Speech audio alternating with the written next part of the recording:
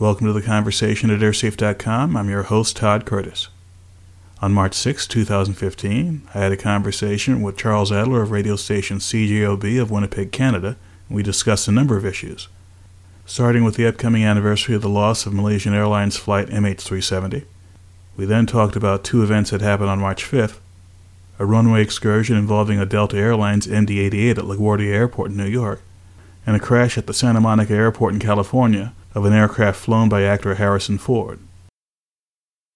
Is there anything we know today that we didn't know the last time you and I chatted about the disappearance of Malaysia Airlines Flight 370? Well, the one thing we do know, by the way, thanks again for having me on. It's always a pleasure to be with you there in Winnipeg. The one thing we do know today that we didn't know a few months ago is that there is a search underway under a very specific area of the ocean, and they're about 40% through with that search. And still, in spite of the fact they've brought higher technology to bear on this situation, still there's no trace of the aircraft. And there's even discussions in some quarters as to whether or not there should be a decision made to stop this search at some point. Now, I don't generally ask you to talk to me about how the families feel about this, but for any of us who think about this, it's almost impossible to put ourselves in the shoes of someone who has no idea where their loved ones are a year later. And it's not enough to say to people, well, we know they're gone. That's something that if you are absolutely, nothing but ice cold water running in your veins, you can handle. We talked about Leonard Nimoy and the character he played, the Vulcan, or at least he was half Vulcan. If you're a Vulcan, you can deal with that. But if you're a human being, Todd Curtis, I just want you to express yourself right now, not as an aviation expert, but as a human being. Can you imagine how you would feel if your loved ones were missing, quote, missing, unquote, for a year? I couldn't even begin to imagine that. Even having a loved one out of touch for half a day when I don't know where they are, it can be nerve-wracking.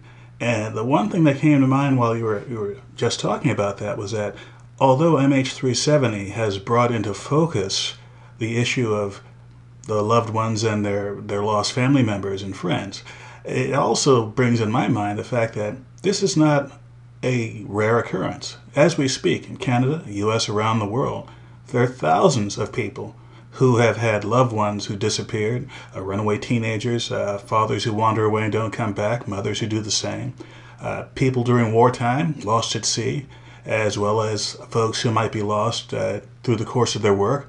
They could be forest rangers. They could be in any number of walks of life where they're gone. There's no evidence. And the families are left wondering, what happened? And will I ever see my loved ones again?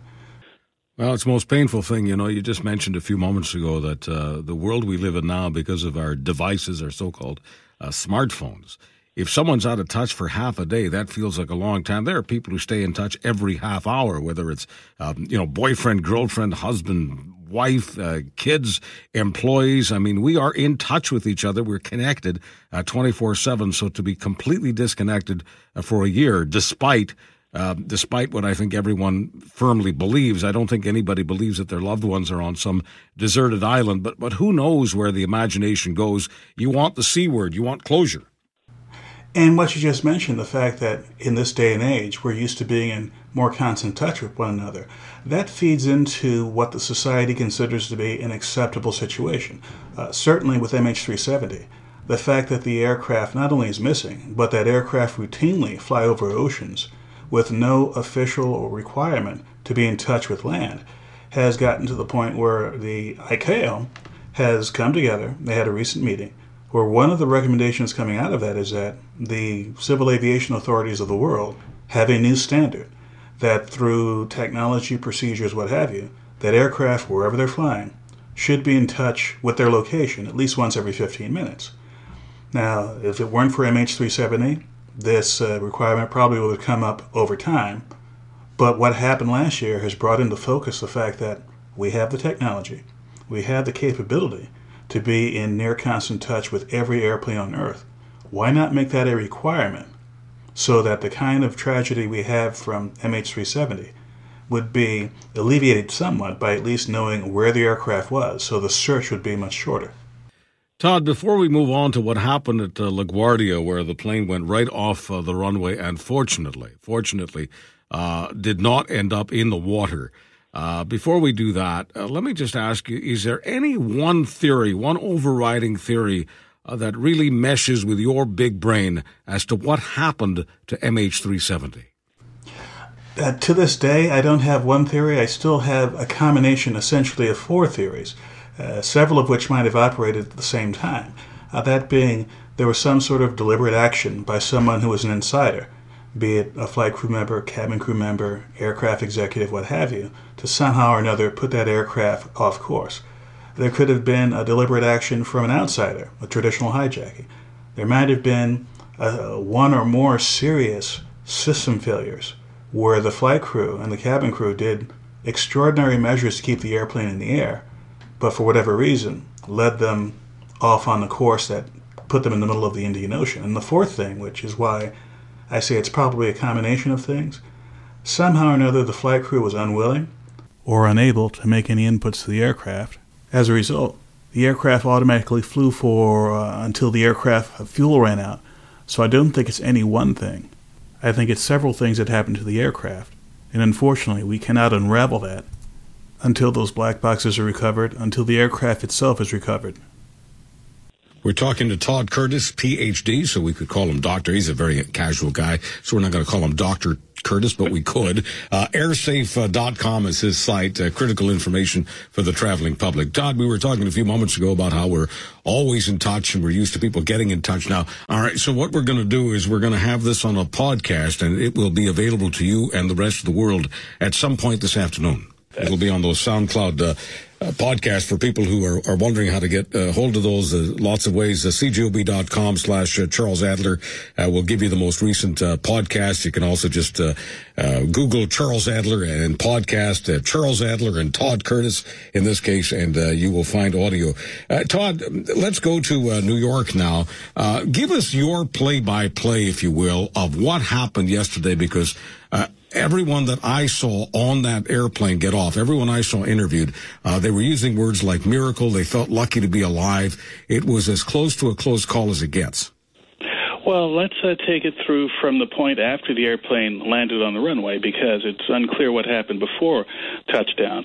Clearly, the aircraft went off the side of the runway, and because LaGuardia is a runway that's hemmed in by water on several sides, and the runways themselves are shorter than with most major airports, they were in a situation that was more dicey than you would see in most places.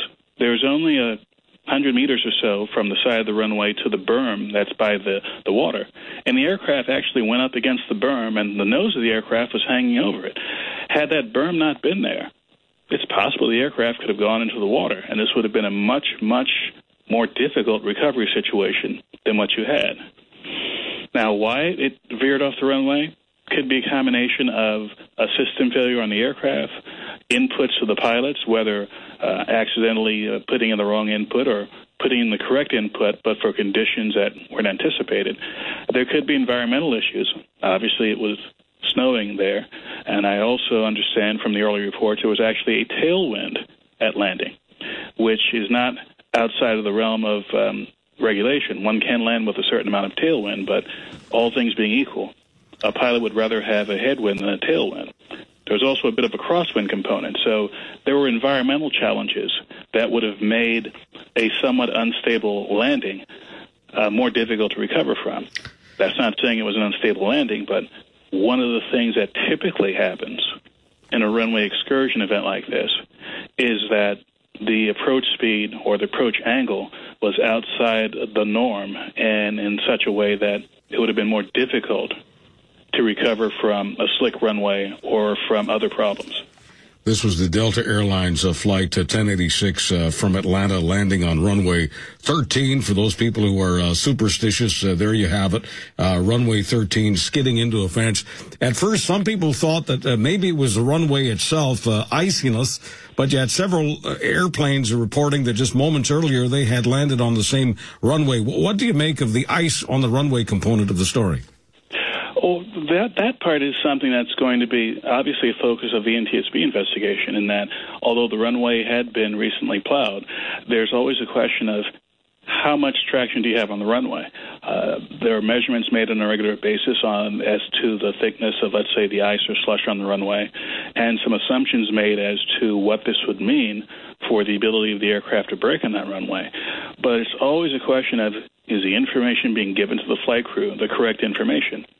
And if they are given the correct information, did they use this information appropriately to configure the airplane for landing? And again, there are several moving parts here, several issues with respect to procedures, as well as the capability of the aircraft, as well as the actions of the pilots, that collectively would lead either to a normal routine landing or what we saw yesterday, an excursion off the runway. Todd, just before I let you go, close call for Harrison Ford. What happened in Los Angeles? Well, from the early indications, in part due to the air traffic control conversation Ford had with the ground, there was an engine failure shortly after takeoff. And Harrison Ford did exactly what a pilot should do, immediately tried to return to the airport for landing. And seeing that it was not a situation where he could have made it back to the runway, he put the airplane down in the safest place possible. And if one looks at an overhead picture of Santa Monica's airport, it's hemmed in by an urban area. There are residential areas and light industrial areas all around the airport. And about the only open space there was a small 9-hole golf course just off the end of runway 3. And he did the right thing. He executed an emergency procedure, navigated to a safe place, and landed the airplane.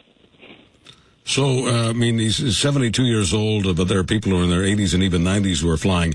You would say, Todd Curtis, as an aviation expert, that Harrison Ford, at the age of 72, is a pretty astute flyer. Absolutely. And by the way, this is his third incident in an aircraft. He was in a helicopter crash in 1999 where neither he or his instructor were injured. And also he was in a small Beechcraft Bonanza the following year in 2000 that had a runway excursion in, I believe it was Kansas.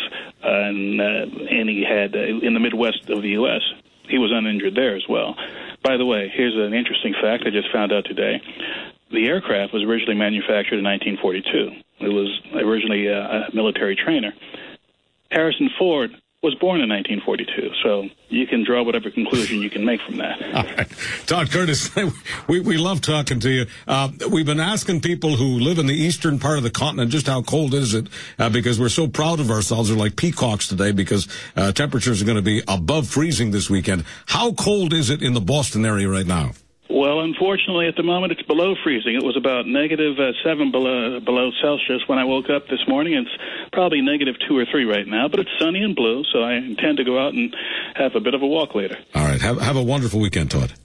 Thank you. Todd Curtis, he's got a terrific site, airsafe.com. For more information about the loss of Malaysia Airlines Flight MH370, please visit mh370.airsafe.com. For more information about the crash involving Harrison Ford, please visit celebrity.airsafe.com. Thanks for listening, and we'll see you next time.